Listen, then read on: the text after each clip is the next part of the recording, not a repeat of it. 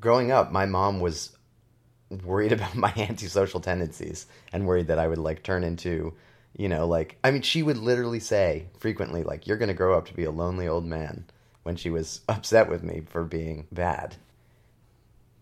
And that never had an impact on me. But then I saw what a lonely old man looked like. And that did have an impact on me. It seemed pretty horrible. Being around Alan was, in some ways, like a cautionary tale, Ask someone to list the people who have influenced them the most, and they're likely to give you the names of parents, teachers, or old friends. People with whom they've shared a deep emotional bond or a relationship built on the foundation of mutual love and respect.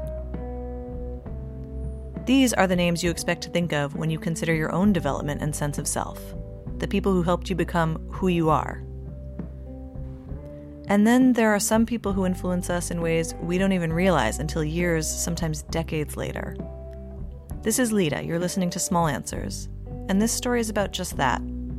A strange relationship with an unexpected emotional lesson that was 15 years in the making.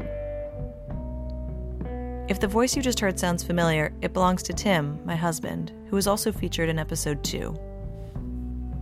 Tim was just 13 years old and doing tech support to make some spare money when he met Alan, a 70-year-old retiree with no family and few friends who needed help setting up his computer. So I was 13 or 14, so I couldn't drive. So he would come over to the house and pick me up, drive me to his place, and I'd, set up his email or whatever.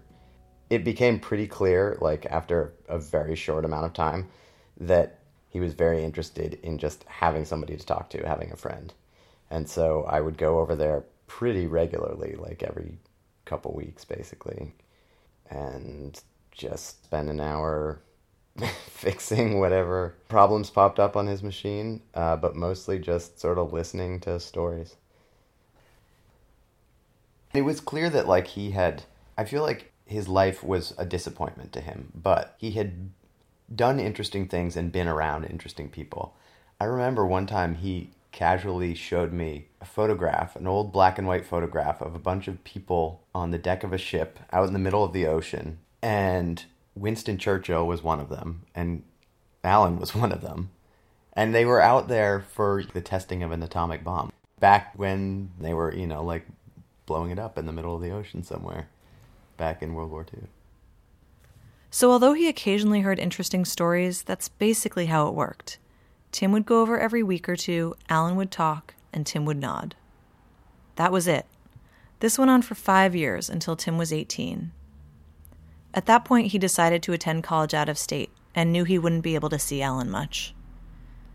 The friendship might have tapered off at that point, but Alan wasn't deterred by the prospect of a long-distance friendship.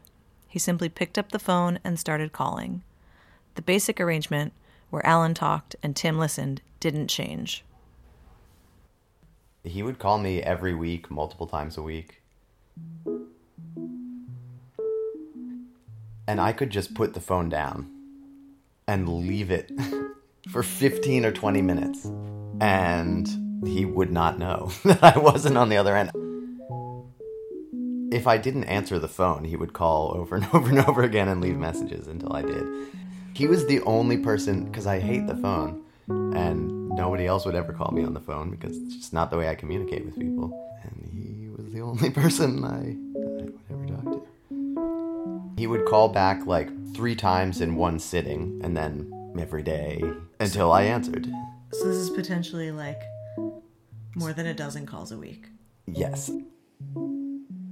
Most weeks he wasn't like calling me 12 times. Most weeks I did answer, but occasionally I just wouldn't be available or just would not be in the mood to sort of be a passive receiver of, like the mundane details of somebody's life.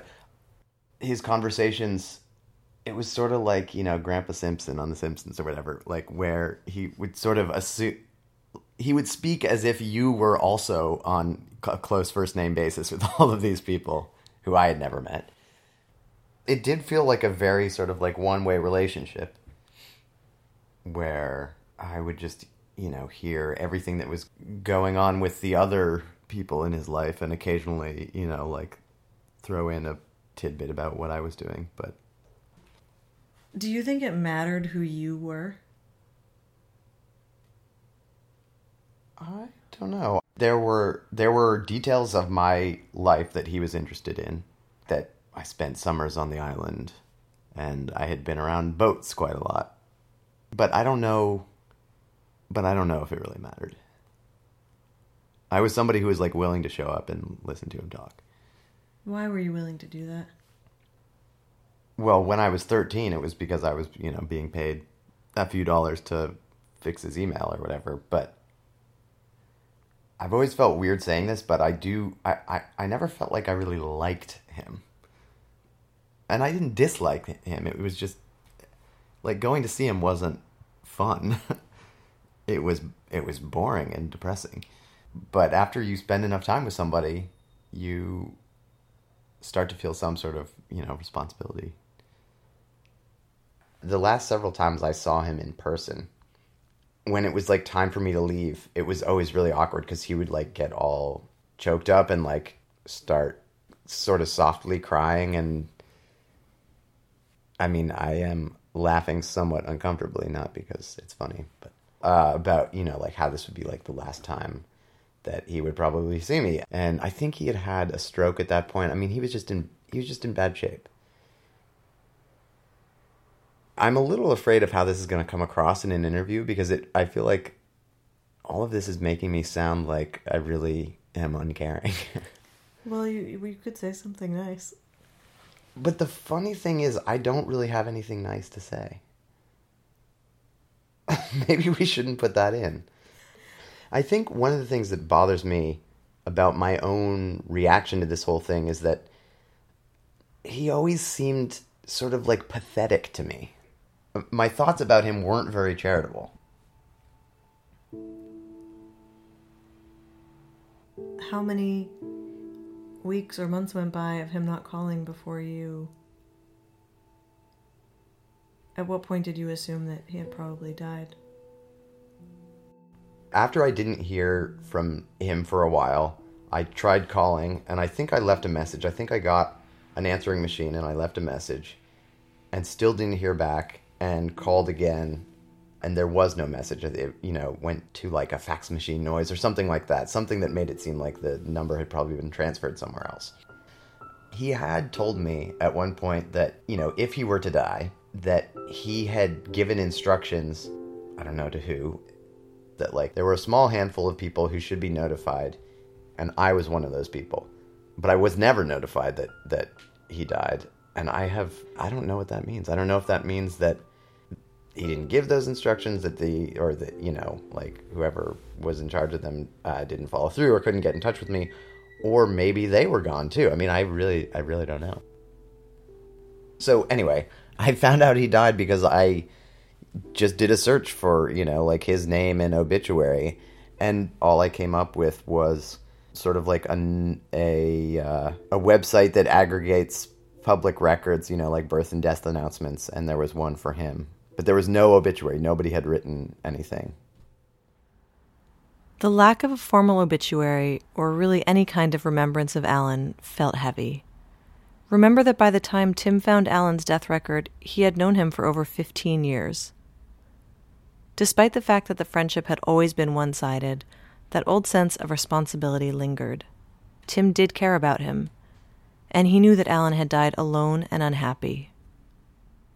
I wish that I had been in touch with him more at the end, when it was like hardest and most unpleasant to be in touch with him. I say I wish I did that. It's easy to say that you wish you would do something differently when you really don't have to.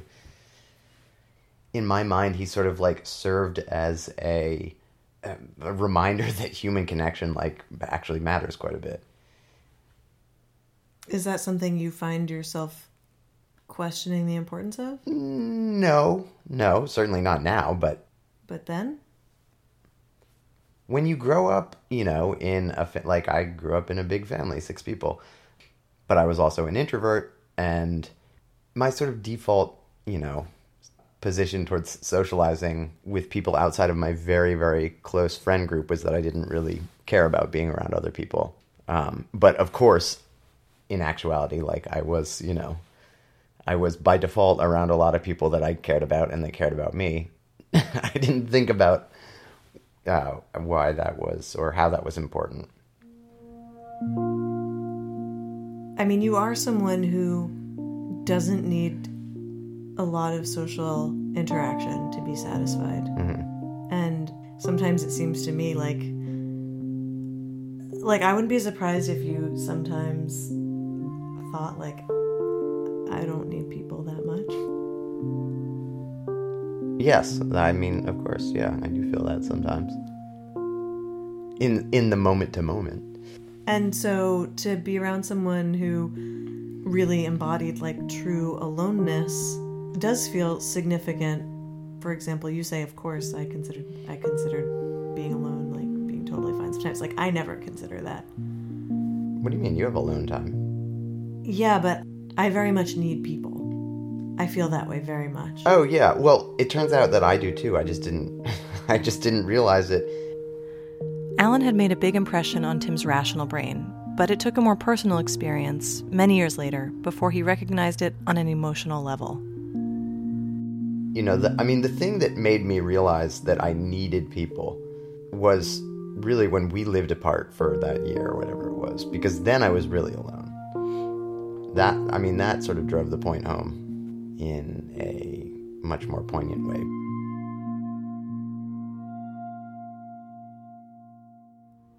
In addition to calling, Alan would sometimes email. This is the last email that he sent to Tim in 2009. Timmer, can't tell you how delighted and surprised I am with your call. How I wish you were here to answer computer questions. Not doing well here. Guess age.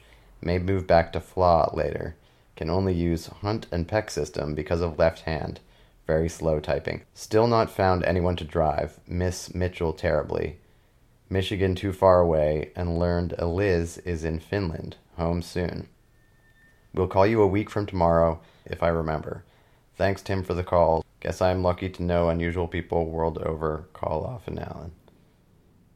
True to form, Tim did not know any of the people Alan referenced in his email. This has been a production of Small Answers, a place for sharing the backstory behind significant life experiences. For a new post every Monday, visit www.smallanswers.us. If you like this story and other Small Answers podcasts, please consider reviewing or rating us in the iTunes Store. It makes a big difference, and we really appreciate the support. And thanks.